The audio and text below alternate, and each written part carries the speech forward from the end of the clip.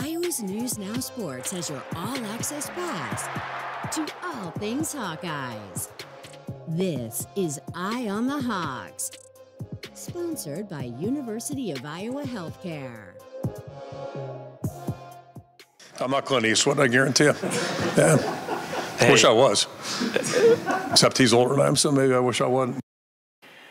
Do we even provide the context for that, or we just let Kirk randomly in the middle of a presser declare? I want to know who asked him about Clint Eastwood. Welcome to Eye on the Hawks, Black Friday Heroes Game, Nebraska edition. Mitch Fick, Owen Sebring, Mike Howell. We'll start with the context. This goes back like a month. This is. I'm going to let you tell the story actually, because this I think initially started with an inquiry to Cooper DeJean, right? Yeah, kind of. It kind of started during the Wisconsin game. Blake Hornstein, our affiliate over at WHBF with Hawkeye headquarters, he noticed that like before the road games, Kirk comes out there and he's kind of prowling in front of the team, just looking around and stuff. And he does look like a badass out there. For some reason, it like looks different on the road. Anyway, so Blake, took a little video and tweeted something about that. And I think during the next press availability, he asked Cooper DeJean, like, he's standing out there like Clint Eastwood, what's he say on the road? Does Cooper know who Clint Eastwood is? And then Cooper responded, he had an answer, and then he goes like, I guess, yeah, I don't even really know who Clint Eastwood is. And so I think I made a tweet about that, telling him that he needs to brush up on his film studies. Anywho, Blake had told us yesterday that he was going to bring that question back and ask Kirk about his Clint Eastwood styles.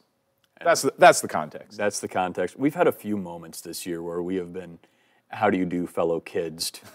Whether it's me bringing up the Tebow speech from 2008 where Logan Jones was like, I don't know what you're talking about. But so that's the look there. And that is from Getty Images, by the way. Yeah, there's a little Dirty Harry-ish, I guess. I can't whistle, so I'll just do that. But there you go. Comes out, puts the gum in, and just glares. That's at Wrigley, isn't it? That looks like Wrigley. Yeah. Is there historical context to this? Because I've kind of noticed it too, that like maybe it's because we're so far away during the home swarms that like we really can't see what Kirk's doing up there. But it seems like on the road swarms, he looks a little different. We used to be out there. I think it's he's there in home games. It's just there's not a lot of space, so you don't really see him. The tunnel's different on away teams at away venues. So I think they're just out there earlier and gives them more time to stew, I guess.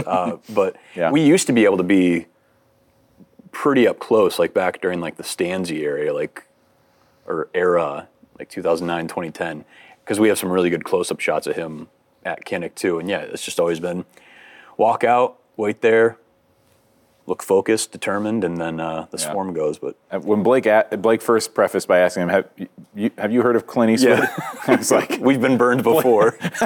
Blake, I promise Kirk Ferentz knows who Clint Eastwood is. Man remembers half the human population and can rattle off a story about him. We've got a great one that you asked him about too, coming up about a certain Broyles semifinalist here in a bit. But first of all, let's get through the specifics that we always do. Welcome to Eye on the Hawks. You can follow us on Twitter at Eye on the Hawks.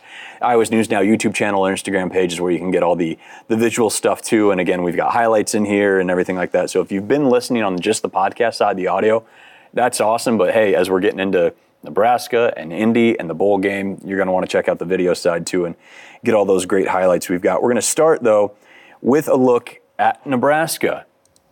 They are the ones that have the Heroes Trophy right now, and they come in a similar situation that we saw in 2015 and probably some others, where this is their chance to get into a bowl game. They need that sixth win, and they'll be leading this week with Chubba Purdy. You might recognize the last name because his brother was pretty darn good for the Cyclones, albeit not really against Iowa.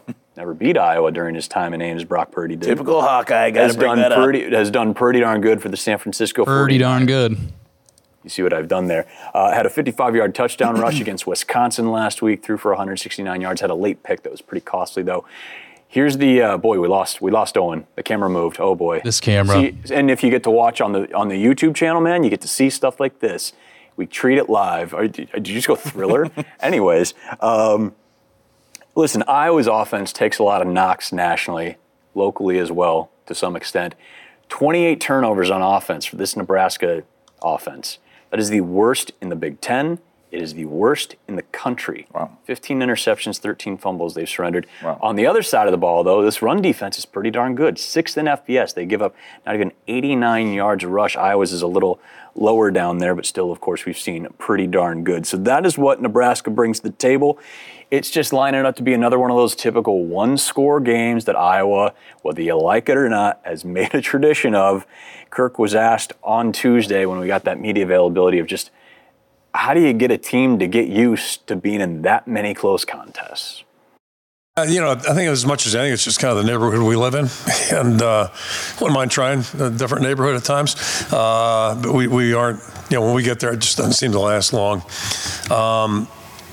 It's the nature of, and it was pretty much the same way in the 80s. A lot of close games. The first thing is that you got to be in a game and to win it. And then if you can be in the fourth quarter, you got a shot to win it. So it's just kind of the way we're built.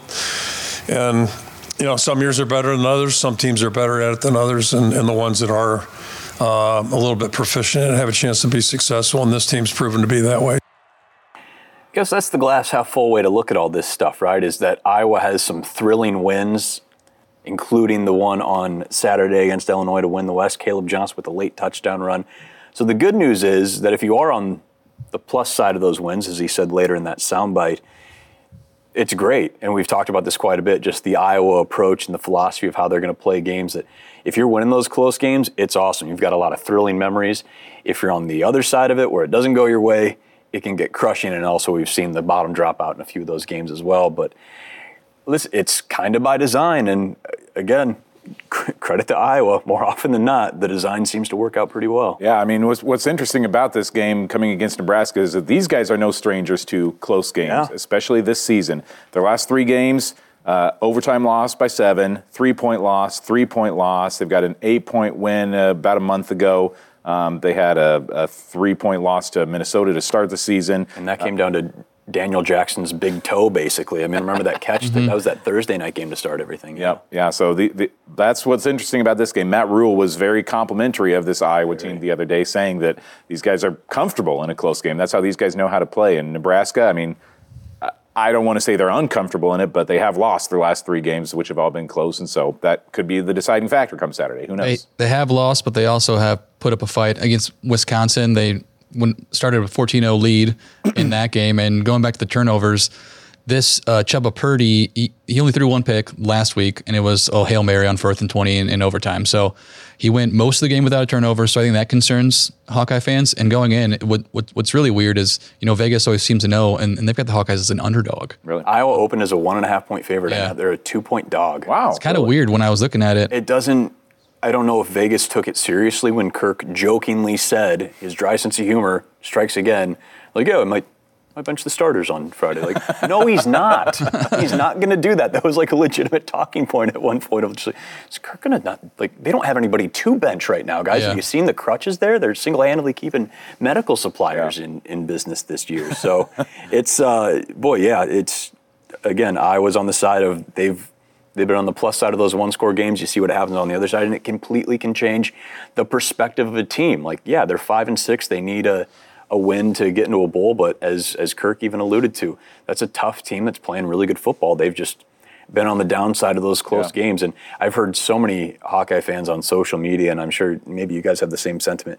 The more you listen to Matt Rule talk, if you're one of those Hawkeye fans that really doesn't like Nebraska, boy, he makes it tough for you to hate on the Huskers. He just seems like a great dude who's building a good culture. Everything from, he had some really kind words for Kirk and Brian and how they've handled everything this week. He had immense praise for Brian. I think he even mentioned he tried to hire Brian as an O-line coach when he was in the NFL.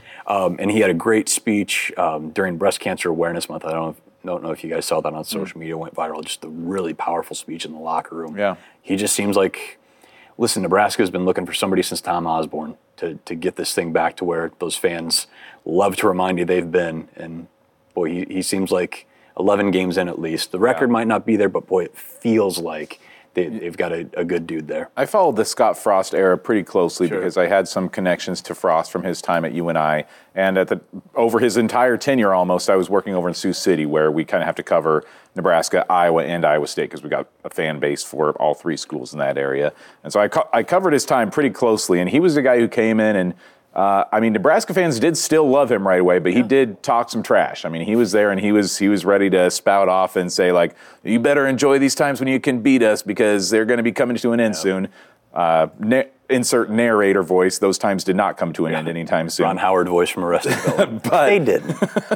But Matt Rule's come in, and he just seems like a likable guy, a guy who is well respected by both Nebraska fans and by his peers. It seems like people really like him a lot. I really think he's going to be successful in Nebraska. Maybe he won't show this year. Yeah. And I really wish, as a fan, they would have won one of these last 3 games they lost by a single possession because if they were already at 6 wins, I think it's less pressure on. They still would have come in with, trying to knock a loss on the Big Ten West champs, but I think they're going to be fired up to try and get to a bowl game for the first time in 7 years? Yep, 2016 was their last one, yep.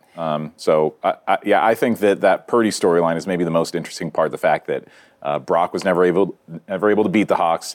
The Purdy family's got a lot of stakes going into this one. Yeah, you wonder if, and this isn't the best parallel, but, Nick Saban was a darn good college coach, goes to the NFL, takes some lumps, comes back, and people kind of forget about the fact that he's a really good coach. He's done halfway decent in Alabama, I'd say. Matt Rule goes to the league, gets knocked around a bit. He's found a good program. Yep. And, boy, you just, if you're a Nebraska fan, you're salivating at the opportunity. And if you're the rest of the Big Ten, even that expanded, boy.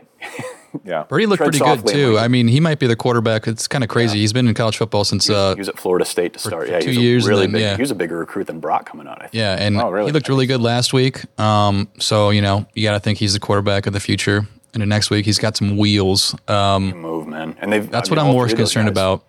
Is that Haberg and Sims? That was both their thing, but he can throw a little bit too. This is his 4th year of college football, and he's listed still as a sophomore on the roster. Dude's going to be around for COVID years, man. It's going to screw up 5th and 6th year seniors and how you designate everything for a while. I was rewatching the game, and the commentator said, this kid is 22 years old. I'm like, really? I feel like he's a sophomore. We're going to have so many 26-year-old seniors. Like the Torrey Taylor age thing, or like Nico, I think, is 25. Like that's going to be a more and more common thing over the next couple of years, just as you have guys taking COVID years and whatnot. One guy that I believe still has a possibility of a 6th year coming back, Nick Jackson. Boy, we talked so much about Cade McNamara and so much about Eric All and the impact they were going to have on this team. Didn't happen.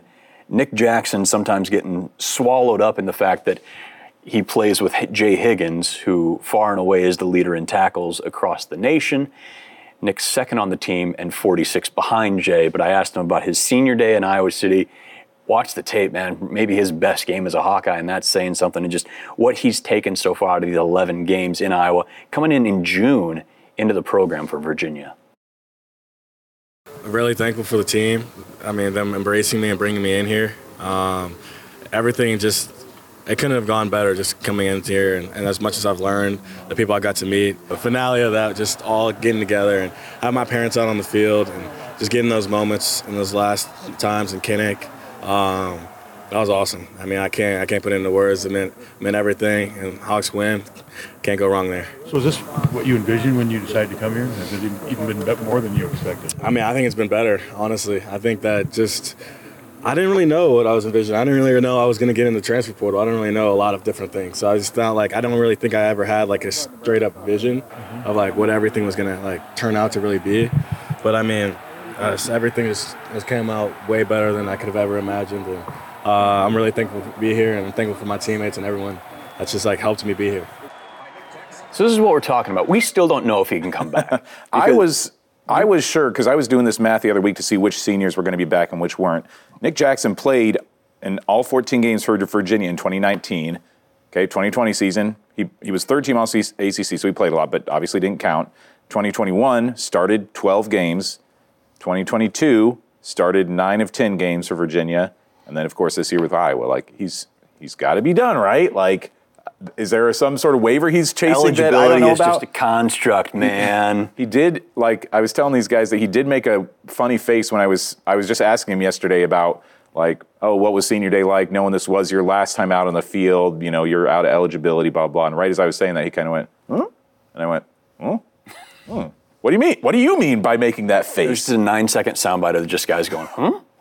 So I don't know. I mean, I assume he's gone. The line of the day from Nick Jackson, though, if you follow him on Twitter, it's Nick J. Hoops. And he was asked about, I think somebody from the DI asked him what his best sport was besides football, and without hesitation, he goes, basketball. I'm the 6'1" LeBron. I think every D1 athlete and higher think they could play professional sports in the other difference in basketball.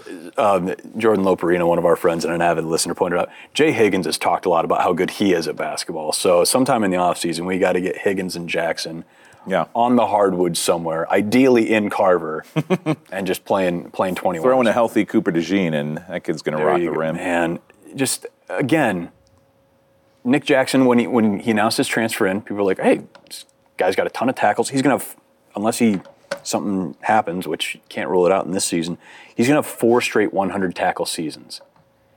And he kind of got swallowed up in the transfer fury of, hey, Cade's here, that's awesome, Eric All's coming, and all this focus on the offense. There was acknowledgement of like, hey, Nick Jackson's coming in, that's going to be great after, Jack and Seth graduate. He has been, again, the only fault is that he plays behind the guy who's going to be an All-American, and Jay Higgins, not behind, but on the same linebacking core, where he's second on the team, but he's 46 tackles behind. Nick Jackson has been unbelievable this year. He just had to play pass protection those first 2 games so much that he'd probably already be at 100 right now if it weren't for that. He's been everywhere just as much as Jay has. Yeah, just needs 13 more tackles right now, which you got to think with 3 games left, he'll average. Yeah, he's really been the forgotten man on defense, especially when all those transfers came in.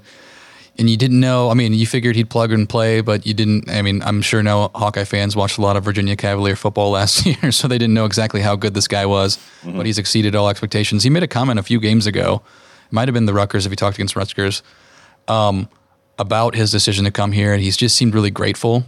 Yeah. And I was like, that's a really good soundbite from him, and I don't think we ended up using it for the show, but maybe I'll post it on the Twitter timeline later. There's a lot of guys, Deacon talked about it too, in reference to, I think, just his growth the last few games too, just kept talking about being grateful. I think that was in the post game on Saturday, just like super grateful that he's been able to come as far as he has. And yeah, it's just, you hear that a lot from a lot of players. It feels like the guys are just, they're looking for a place to fit in, find a home, and more often than not, it sounds like they find it here. I'm assuming he's going to be gone next year, and I would really like to see him get a chance in the NFL. He's not going to be a first round draft pick like Jack Campbell, but I could see him being maybe a 5th, 6th round like a late round pickup for somebody.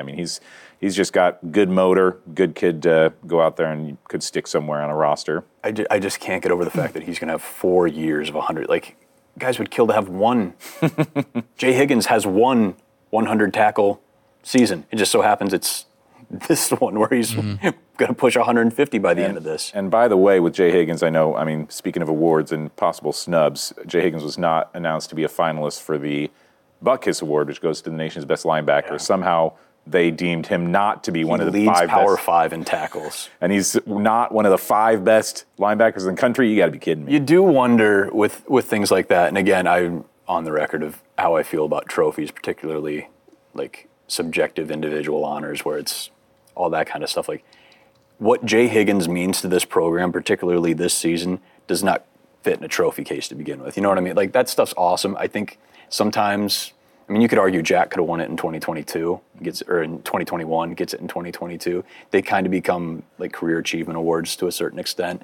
The fact that he only did it for, whether or not that should happen. Yeah. But maybe that's what happened with Jay, is that it's just, he did it for 1 year, but these guys have done it. I couldn't even tell you the finalists, but I have no clue. Yeah. Wonder if that's the case. But hey, listen, Jay Higgins is going to be an All-American, and if he's not, who cares to a certain extent, because again, the awards are what they are. But man, when you tell the story of the 2023 Iowa Hawkeyes, Big Ten West champs, still with stuff on the plate, you're going to talk about Jay Higgins, the captain, who was anywhere and everywhere at all times. And he had a fumble recovery, and he had a pick against Wisconsin. Like, he just, as good a story as there's been in a defense that always has great stories. Obviously, we're a little biased covering Iowa, and I believe that, Jay deserved to be a finalist. Here are the 5 that made it. Peyton Wilson, and again, I preface this with, I've probably watched one of these games. Sure.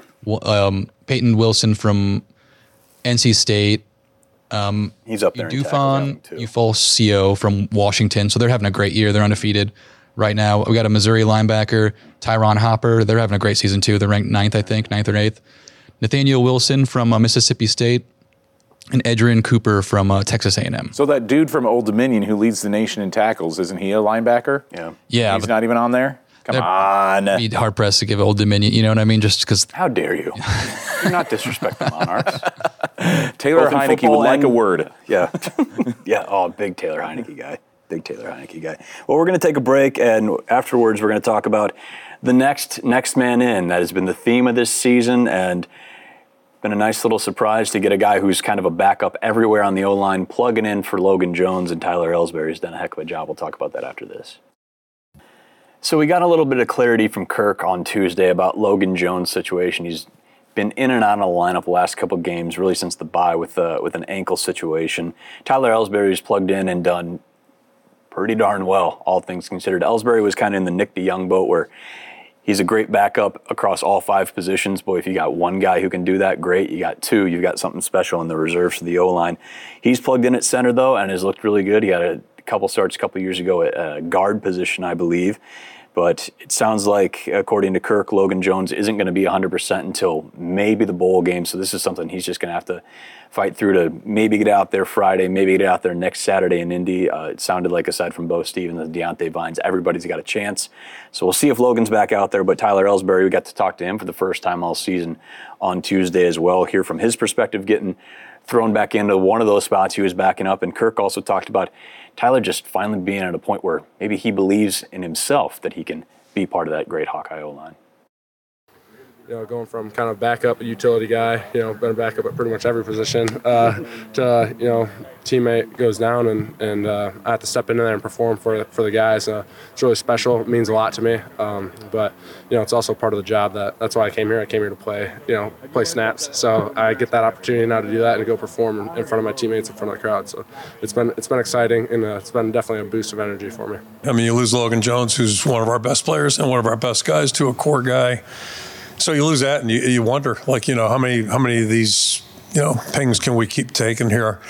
And as I said the other night, me personally, I think Tyler's been capable of this, but now hopefully he's seeing himself for himself that he can do this, because I think there's a little shadow of doubt somewhere in the back there. And at some point you got to get in the water and swim, and he's done that very, very well. And it's a tough position to play. So just a lot of credit to him. You touched on, he's one of the few guys that we've had that could probably play all 5 positions. That's really rare. But the thing that was lacking for him was that confidence, in my opinion. And, you know, I'm not saying he's there yet, but he sure should be further down the road now. I'd probably say this as a littler guy. The idea of being offensive lineman sized and lacking confidence, it's quite the juxtaposition. But everyone's human, everyone bleeds. Yeah. It happens. So and we got to talk to Tyler for the first time yesterday. Just an affable dude, seemed super happy, super upbeat. Was very excited. You heard him say, I came to have snaps, and I'm getting snaps. He has been, in this season of Next Man In, has been one of the guys you probably put on the top side of. He's kind of been as close to plug and play as you're going to get with that, because I think of his versatility, I'd imagine. He had a fun, I'll say as a bigger gentleman, wider framed fella. Height. I can definitely relate to Tyler in that way, because like high school ball, I looked, similar to this. I was 6'2", 220, like perfect football size. I should have been a great like defensive end and offensive lineman, but I sucked. I was terrible because I did not have any confidence. I got bullied a lot in high school. Like I was just not like a guy who went out there and had a lot of like thoughts of like, yes, I'm going to dominate these guys. And I'm just not like a super physical dude who like is comfortable being violent with another person. Like that just is not in my headspace. And so I always feel like I should have been better at football, but I just didn't have the right mindset and confidence to be able to do that. But he told a funny story, because I asked him about like, what have you learned from Logan Jones? And I was like, did you play with Linderbaum too? And he's like, yeah. And he said that his dad and Tyler Linderbaum's dad coached together at Tipton for a short period of time back a long time ago. And so I don't know how long, because he graduated from high school in Illinois, so he must. Yeah, his family must. He was repping for Byron High School with the poll over there yesterday. Yeah, too. But anyway, so him and the Linderbaums have had connections for a long time, and yeah, he would have played behind Tyler back 2-3 years ago. Yeah, pretty cool. Yeah, it's always fun to talk to those O linemen, because again, those are, even with Iowa having the O line tradition they do, they always get lost in the shuffle. We're focused on the skill positions of the quarterback or everybody else, or we're trying to get somebody from the defense onto the offense or something like that. They are some of the most fun guys to talk to. I mean, we spend a part of a podcast talking about Jennings Dunker's diet, which I believe somebody told me Mason Richmond pushed back on it a little bit. Maybe he doesn't even believe it.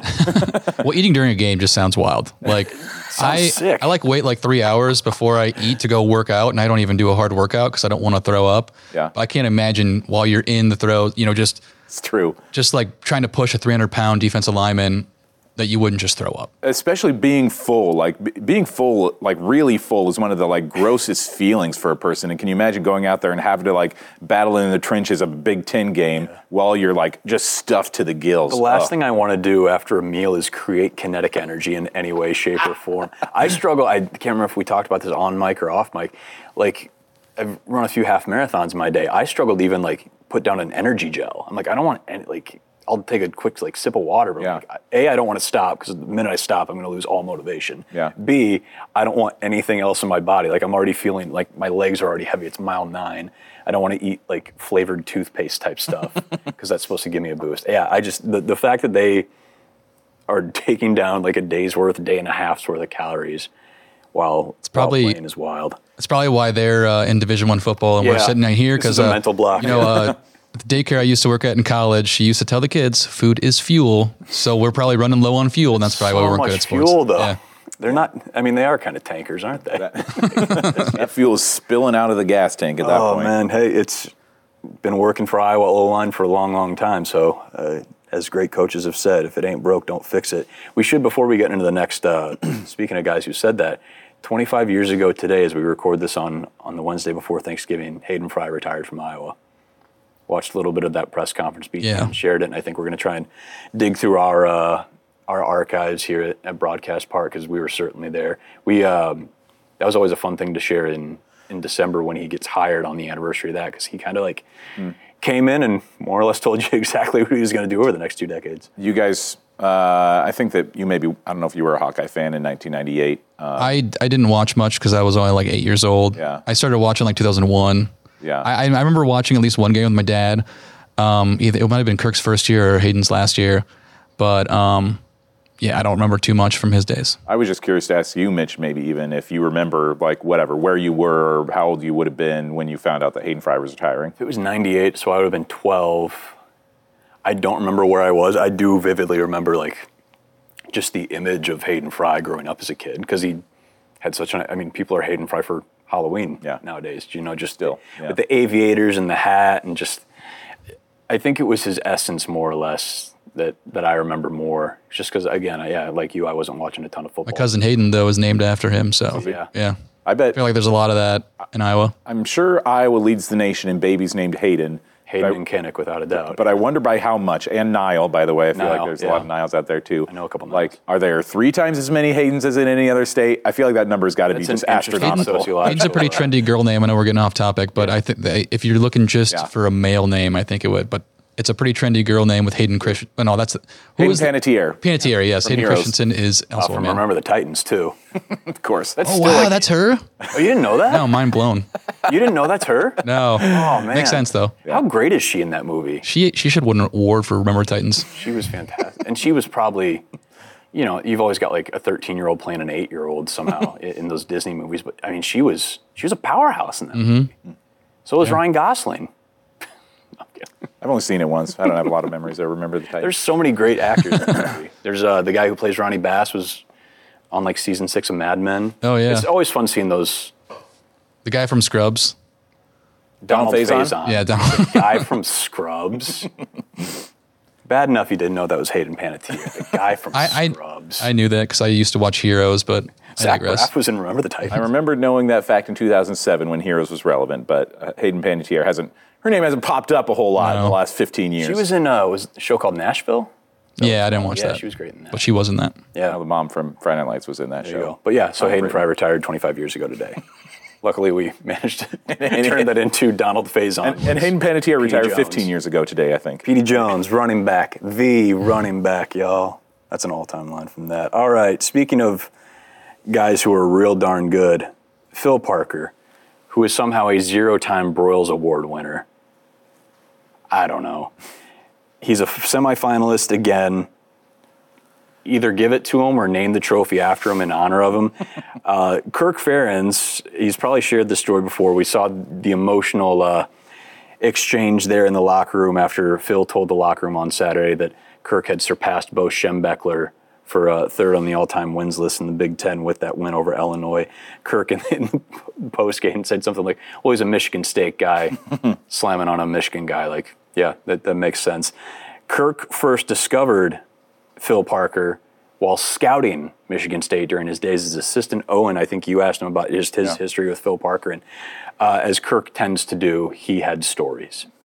But I always watched Phil Parker back there in the back end, and he always reminded me of a Stoops, like he could be a cousin of the Stoops family. And if he came here, he'd have to be a Stoops. So I've been 4 of them starting at safety. But they were so similar and just, an outsider looking in, but he was a smart player, tough player. He was a 3-time All-Big Ten player, and that's really hard to do. Guys throw terms around. There aren't many guys that were 3-time All-Big Ten. And, I don't think he was a combine guy, but boy, he was a football player. And I just kind of followed him for whatever reason. So, move on. He got done coaching. He went to Toledo, first full-time job. It's the only job he had until he came here. And I didn't hire Norm with this in mind, but after we made the decision to make Norm our coordinator, we started talking about secondary coaches, first position you talk about. And he brought up Phil's name, and I was like, let's I'm all for it. Let's bring him in here. Of course, Kirk referring to Norm Parker, the late and the great Norm Parker, who was the DC at Michigan State. It is wild to me to think, though, that if Kirk Ferentz just didn't happen to be scouting Michigan State and seeing this precocious safety back there who ends up being a 3-time All-Big Tenner, maybe they don't have the relationship that they do. Maybe Phil Parker doesn't make it to Iowa because he doesn't remember that guy. Yeah. It's just wild. Just got to scout the right game at the right time. Had to be such a strange connection for Kirk at that time. I mean, it's weird to think that those guys go back. I mean, it's such an incredible story that they go back 25 years together, that they've been on staff together at Iowa for 25 years. But that just adds another layer to that story, that these guys have had a connection for longer than even Mitch and I have been alive, going back to the mid to early 80s, going on nearing 40 years that those guys have had some sort of connection to each other. There's also, and this has nothing to do with how great he is, but I remember when he first got the job, I couldn't have been the only one. I kind of thought he was Everyone Norm thought he was Parker's related to son Norm. Or something like that. Why would there be 2 families of Parkers? Exactly. But he's not. No relation. If I forget if it was you or Nick Wag that had to tell me that, for the first 2 years that he was the DC, every time you mentioned Phil Parker's name, you had to clarify, not related to Norm Parker. No relation to Norm Parker. It's kind of true. And the fact that they were, people forget about Norm. It's probably because it's been 10 years, but he was such a great defensive coordinator in his own right. Yep. I don't know if he ever won the Broyles Award, but he probably should have. Yeah. Just because I remember how good his defenses were in 02, 03, 04, 09. They were lights out. One of the most iconic Norm stories I've ever heard, I wasn't down there, it was for the Orange Bowl in 2010 where they held Georgia Tech's triple option attack, which nobody could stop, to 37 yards in the first half. I remember that because I was on the Georgia Tech sideline during the game, walking behind their bench, and they just nobody knew what to do. They were just genuinely confused about what was going on. No Iowa coaches have ever won the Broyles. It's been around since '96, so not a real old award, but some notable names on there. Steve Sarkisian won it at Bama. Brent Venables won it at Clemson. Lincoln Riley at Oklahoma. Tom Herman won it at Ohio State. Gus Malzahn won it at Auburn. Kirby Smart won it. Jim Haycock, who was a semifinal. Wait, is he the guy who's at Iowa State right now? Yeah, he's the Iowa State defensive coordinator. He was a semifinalist this year. I don't think he's a finalist. Well, Tom Herman was the OC at Iowa State for a while there. Gene Chizik, speaking of Iowa State. Greg Davis won it in 05 with Texas. I was talking, we've got a Friday episode of Eye on the Hawks coming out with Matt Vandenberg, and he talked about starting his Hawkeye career with the Greg Davis offense and moving into Brian's in his last year, so tune in for that on Friday. My favorite Broyles Award winner in 2000 for Oklahoma, Mark Mangino, Kansas legend.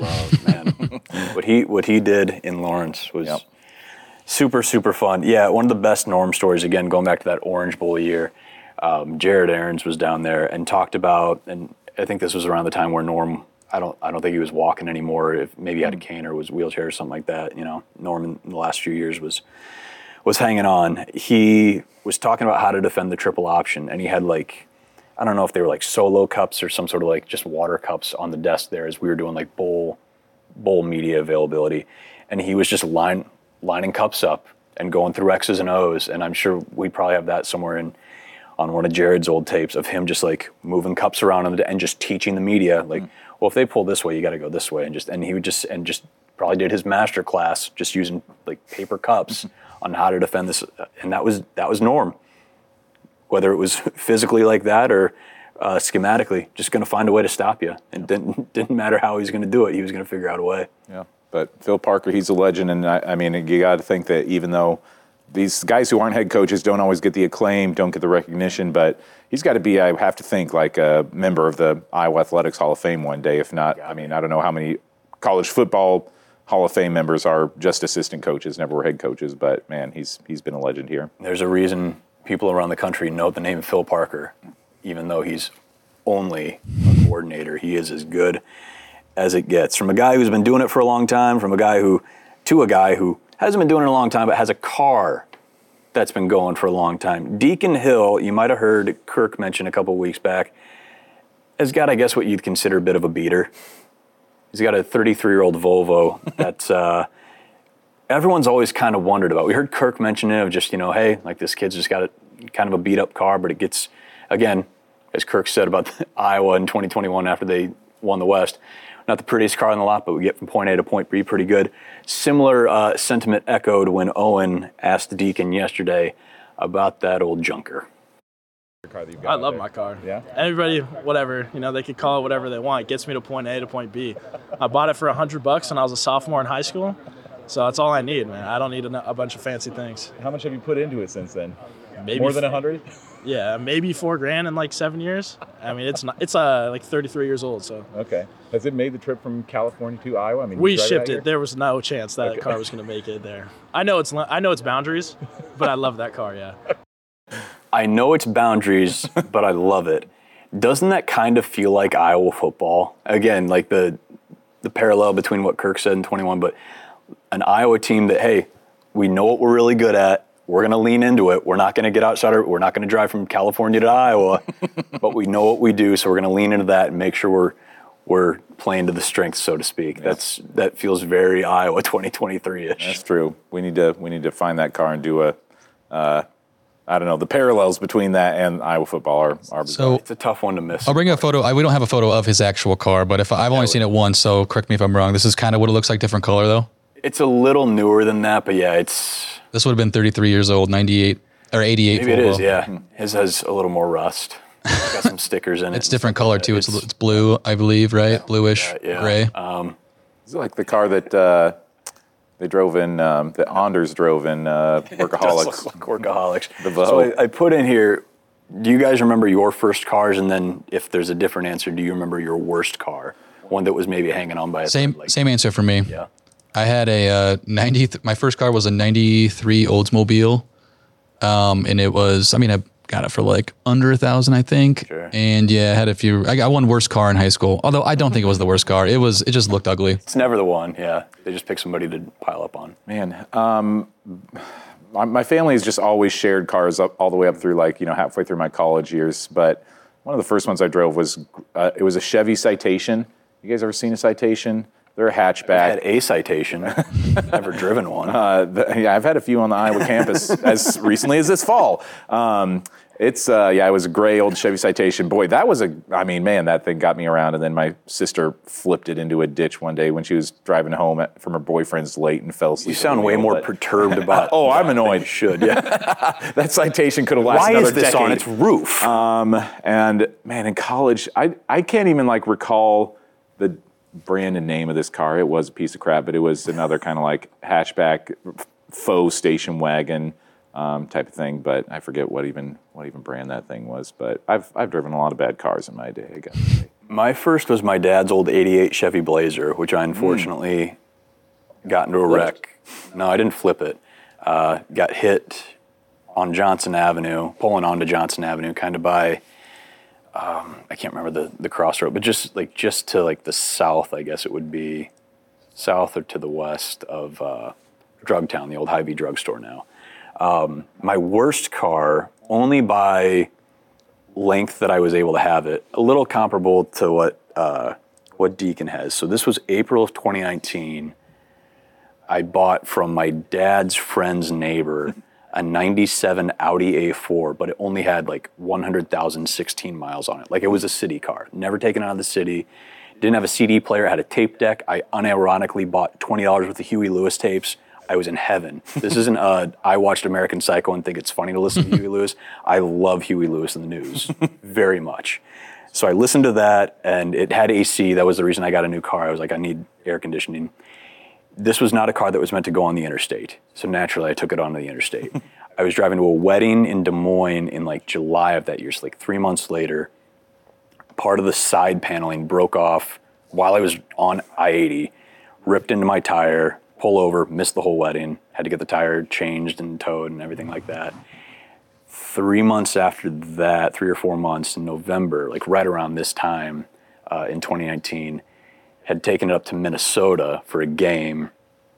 Around Jessup was coming back, a belt broke on it and it was gone. So in 7 months, I went from having this car that only had 100,000 miles on it and like 20 some years of life to just totaled.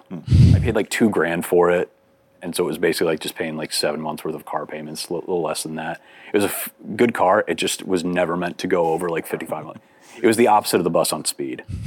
Don't push it to 55. This car doesn't know it. It's I should have known its limits. Should have known its limits. Yeah. Got to learn from Deacon. I should have just learned from Deacon Hill. Yeah.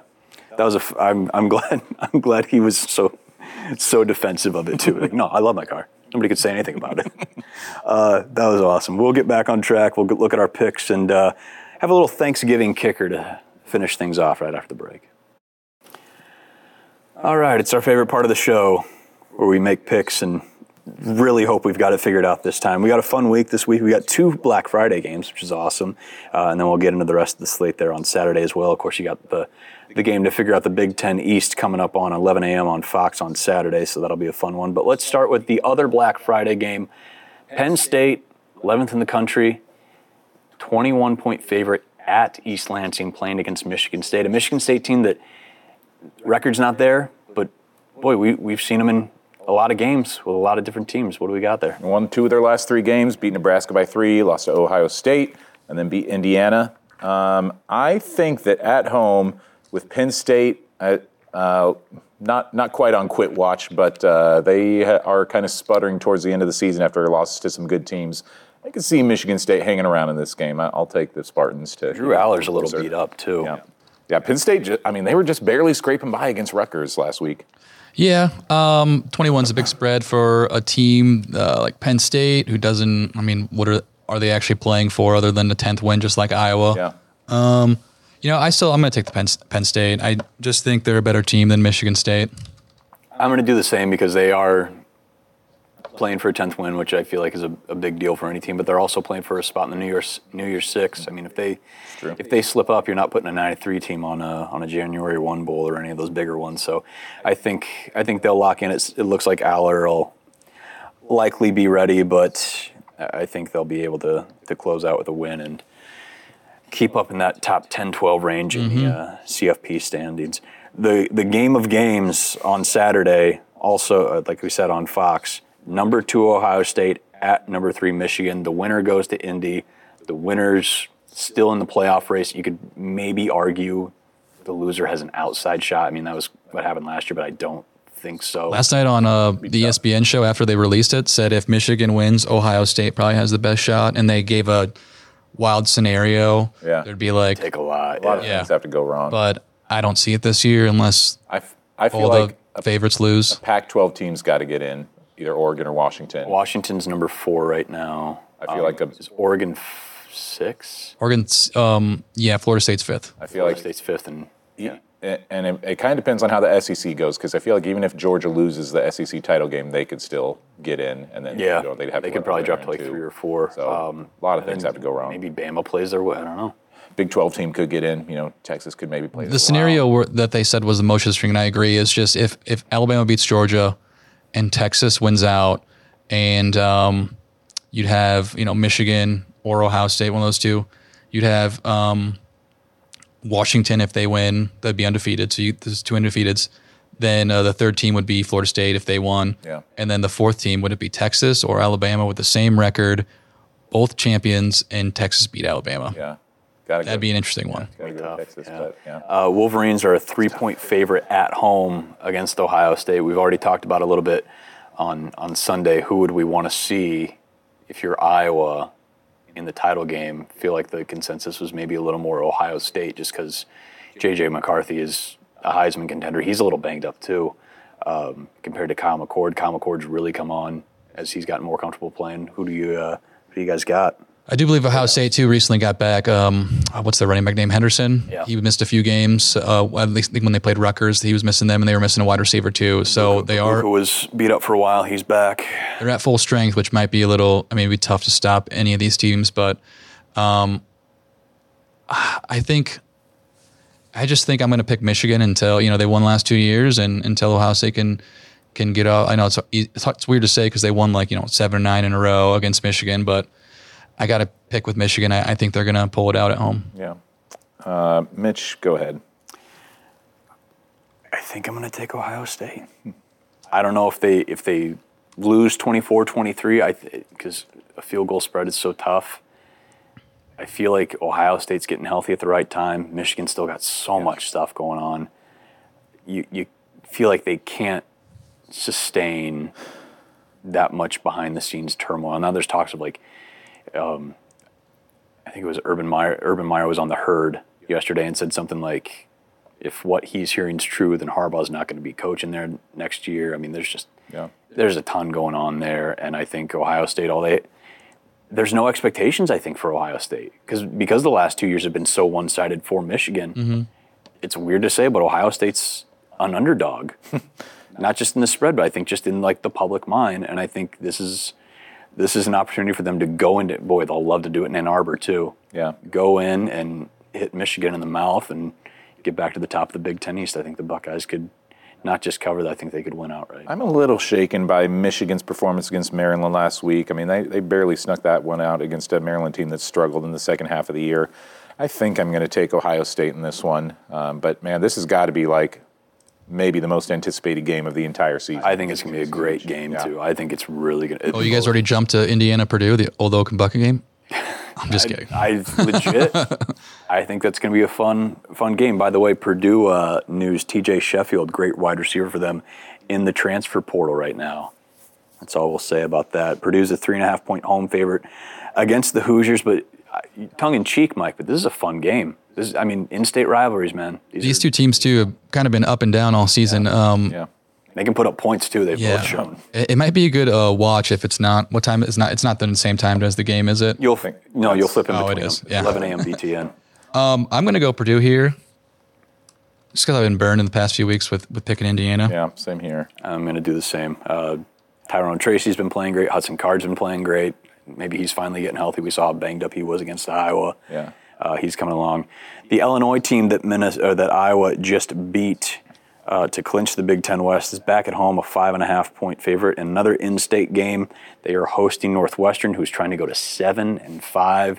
David Braun right there with the rest of the Big Ten Coach of the Year favorites.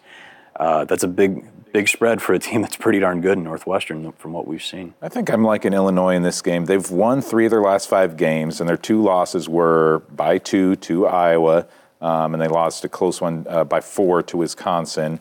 And these guys are in the exact same boat as Nebraska right now, where they need that 6th win to get bowl eligible.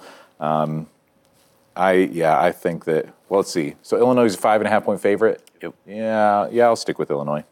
I think Illinois could easily win this game. It's an interesting spread, though. We talk about Northwestern season, and they've exceeded expectations. 5 points, though. I think it'd be closer than that. So I think I'm going to go Northwestern here. I'm going to go with Illinois. I think, again, John Paddock didn't complete more than half his passes against Iowa, but boy, he, aside from having 13 pass breakups, he looked about as good as you could against this Iowa defense, and I think he could get back to where he was against Indiana when he was Big Ten Offensive Player of the Week and just throw it all over. He's He's a fun quarterback, man, and I think the only problem he had last week is that he was playing against Iowa's defense. I think he can get back to that form that he showed the last couple weeks, stepping in for Altmaier, and Illinois gets that 6th win and covers the 5.5. Another great rivalry game. I believe it's either the oldest rivalry game or the oldest rivalry trophy in college football. It's one of those two. Wisconsin at Minnesota. Gophers have the axe right now, but Badgers are a 2.5-point road favorite, 2:30 kick on FS1. And you know the series total here? It's dead even, isn't 62, 62, 8 ties. Wow. No. Minnesota's trying to win for the 3rd year in a row for the first time since 87. They won 4 years from 84 to 87, which would be, just amazing for Gopher fans if they can keep the axe Talked and about the this pig. during the Florida Rosedale week. Like, for the longest time, Iowa and Minnesota could go back and forth with Floyd. Minnesota just could not win the axe. And it was just every calamity possible. They had some wild punt get blocked in 2005. That was the game. I think that was an 11 a.m. game right before the Notre Dame USC game, the big Bush push game. That was one of the early games that day, if I remember correctly. They just couldn't win the axe. And now they couldn't win the pig forever, but they've won the axe 3 times under the Fleck regime. So it's such a fun rivalry too. Those are fan bases that don't. There was a stretch from 2004 to 2017 where they lost every single year to Wisconsin. They've only won it 5 times since 95. This is man. I after saying all that though, I think I'm still going to pick Wisconsin to cover this. They're hungry for another. Minnesota, the folks in the Twin Cities aren't particularly happy with how things are going, especially when they saw Jerry Kill get that win over Auburn with New Mexico State a couple days ago. Wow. That was, people were wondering if Jerry should come back, but it's, man, tough year for Minnesota. They've had a close win at Iowa, and the Illinois game just slips away on that last possession, and they go to Purdue and just get housed, and I think somehow they put it together, though. Senior day in Minneapolis, I think they can cover the 2.5. They are in literally the exact same boat as Nebraska. Both teams. So many 5 and 6 teams. Both teams, after 8 games, had 5 wins, and so they were 1 win away from bowl eligibility, and each of them have lost 3 games since then. I kind of like Wisconsin, though, to win this one.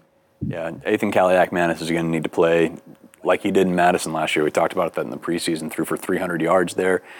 I don't know if he can do that, but he needs to protect the football and be efficient. If they do that, I think Minnesota wins. It would be amusing, though, to see, like, if Minnesota wins again, how many Big Ten West teams, like, just squeak into these bowl games. I mean, with so many on the cusp, just like 5 or 6 I have wins. this weird chaos theory that the Big Ten West is going to have a good bowl season. You're going to have a bunch of teams that get in at like 6 and 6, 7 and 5, but like Are Love and being there? I wish I had your optimism. There, but also I think I do not. It's one of those. It's a situation where they have all these kind of middle of the road records, but maybe they're all just really good and beat the hell out of each other. Yeah. You know what I mean? And all of a sudden they get in and maybe they're able to show that Big Ten West is maybe a little disrespected out there. I just think they're all kind of crap. All right. Outside of Iowa. So there's 2 perspectives. Take which one you want, folks. Maryland, a 1-point favorite at Rutgers, 2:30 kick on BTN, wrapping up those 2:30 games. I think Rutgers is really, they really bounced back well after that Iowa game, even though they too have lost 3 games in a row. They really hung with Penn State for a while and made that a close game, or made you feel a little bit uncomfortable for the first 3 quarters. And with the way that Maryland's played in the second half of the season, I don't know, I'll take Rutgers in this one. I'm going Rutgers too.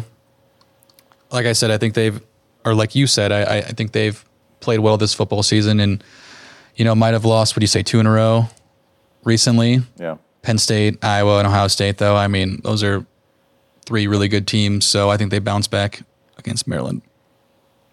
I think I'm going to take Maryland. Just they looked pretty darn good, and if they want to get into a shootout, that's something that Rutgers can't keep up with. So I'll take Maryland to cover the 1, which is basically just picking Maryland to win. But of course, everything will start at 11 a.m. Friday on CBS. We just heard from Garrett Hyde, weather first meteorologist. It's going to be 30 and a little windy. Can't wait to go. It's going to be super fun to wake up at 4:30 and drive. Not going to complain. Number 17, Iowa, somehow drops the spot in the college football playoff despite going 9-2 and winning the Big Ten West. Who cares?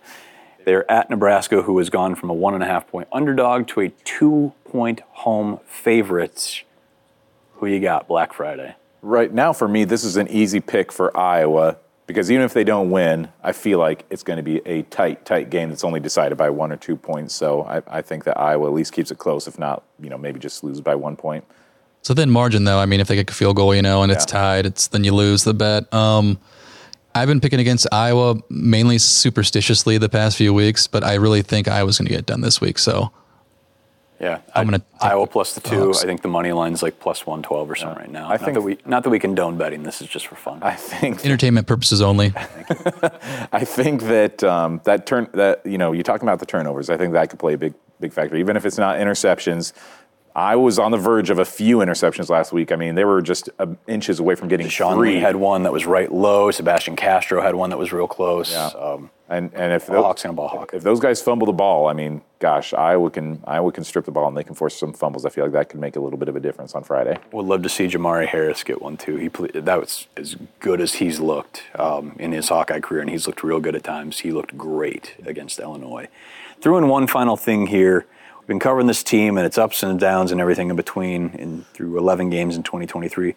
What's the one aspect of Iowa you are most thankful for as we get into the holiday and look back at this 2023 season? What's the thing about this team that you're most thankful for? Or this team, I think in general. In general, they keep me grounded. This team, I mean, I'm thankful that they mentioned it after the game. They just keep fighting. I mean, every game, there's a part of the game where you're like, this is not fun to watch. 7 punts in a row. No, not 7, but 5 punts in a row, 3 and outs. 7's probably right. Yeah. Last week it was 6, I think. Yeah. But they somehow never waver, and they come back for that last punch. And just like Matt Rule said, I was honestly shocked when Caleb Johnson broke for that touchdown. Yeah. I was, wow, what a play. So I would say that just they never give up. It's kind of a good way to model your life. Those guys don't care what anyone says. They're not flashy. They just get done. Yeah. Oh, Mike. More existentially, I'm thankful that I've had a chance to cover this team, really start to finish this year. Outside of the Penn State game, I've been in every single game this season.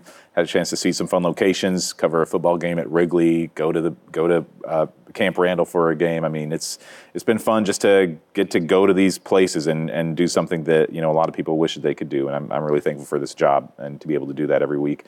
But I'm also thankful that they play interesting games. And when I say interesting, I mean close games. Maybe they're less interesting, from an outsider's perspective. But, a lot of people, maybe they enjoy covering a blowout, when Alabama's beating teams 45-3.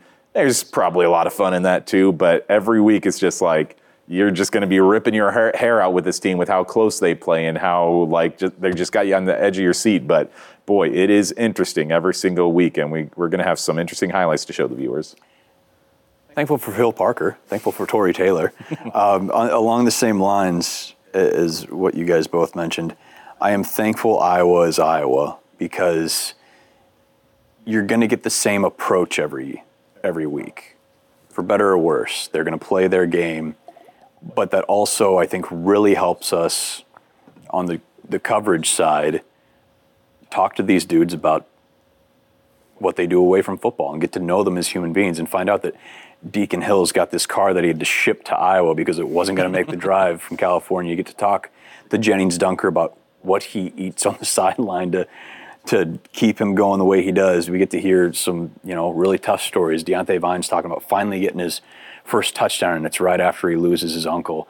We get to talk to Quinn Schulte about being a walk-on from Cedar Rapids and just what it meant to get that interception there against Rutgers and that happening late. Get to talk to Jay Higgins about his dad is still more recognizable than he did. We get to talk to these guys as people rather than just football players, even as they're playing exemplary football. We don't have the numbers to get caught up in sometimes, and we don't have the flash to get caught up in sometimes. So our amazing consolation prize is getting to know these guys as the 18 to 23, in Tori's case, 26-year-olds that they are. And that's a pretty darn cool thing. We've talked about it a few times of just it's so easy for a guy to throw a helmet on and you forget who he is. But, talking about Nico Ragaini's family and learning the proper pronunciation of Ragaini, those are the things I'm really thankful for. Maybe he should learn it. He still says Regaini. Yeah. That's a tough habit to break. I think he'll answer to anything, but I'm thankful for these guys playing the way they do because it lets us get to know them the way we have, and that's a pretty darn cool thing. Yeah, it's been a good season. I've had a lot of fun. I almost said thankful they feed us every game, but I'm glad I didn't say that. Listen, we were talking for those who are listening who are familiar with the media food situation from like 10, 12 years ago. It was kind of like this small room up some stairs, and it was like sandwiches and chips. I mean, hey, we're getting food while we cover a sport. That's a pretty good deal in and of itself, but the hospitality is pretty darn good. And the SID guys we work with, Matt Weitzel, James Allen, that whole team are really, really terrific. Bailey Turner on the basketball side, just some really good folks. So thankful to everybody involved in the program. We never have any issues, it feels like, so that's pretty fun. Yeah. At least we don't have to pay for the food. When I went to Wrigley, they make you pay for the really? media meal. Yeah, $9. In this economy. Boy, oh boy.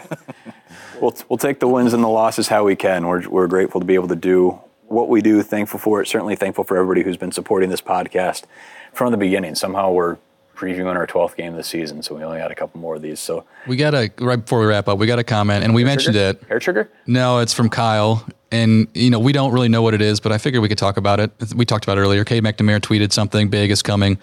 Any chance he's healthier sooner than later? I made the joke.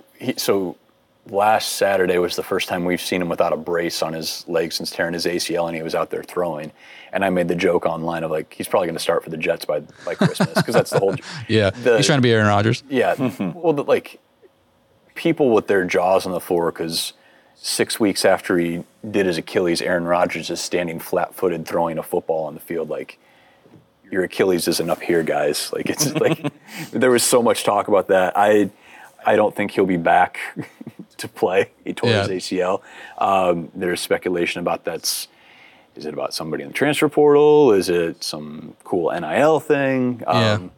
Could be a lot of things. Yeah. I just figured we'd mention it. It's out in the internet, so I'm sure a lot of Hawkeye fans will talk about it. Hard to say. I don't think that he plays again this year. I don't think there's any chance that they're risking him. If they were a team that like hadn't lost to Minnesota and they're on the verge of maybe making the CFP and a bunch of other things, and he's possibly healthy, maybe you give him a go. But I mean, at this point, like, what do you have to gain by trotting? He won't be medically cleared for months. I'd be surprised if he's out there for the spring, just because it's a ACL. I like your guess. I mean, it's transfer news. Who's cool the Cam Rising tore his ACL in the Rose Bowl, and he missed all this year. He's going to come back next year for like a seventh year. He probably won't be out for the spring. I would be shocked if he was. No, for sure. But how cool is it now that your top two quarterbacks going into 2024, as it stands, are going to be the guy who won the 2021 Big Ten championship and the guy who at the very least won the 2023 Big Ten West championship? That's a nice room to have. Mm-hmm. Be thankful for that, Hawkeye fans. We'll check back in with you Saturday. Are we going to do noon Saturday, the recap? Do we decide? We want to go earlier? I want to go earlier just so I can watch the game. Yeah, we should 10 a.m.? Yeah, we'll tweet it out on Friday. We'll figure it out. Yeah. Just stay by your phones. Stay by your phones on Saturday. We'll figure it out. And we'll recap everything that happens in Lincoln for you. Thanks for watching, not just this episode or listening to this episode, but every episode of Eye on the Hawks. We'll see you Saturday.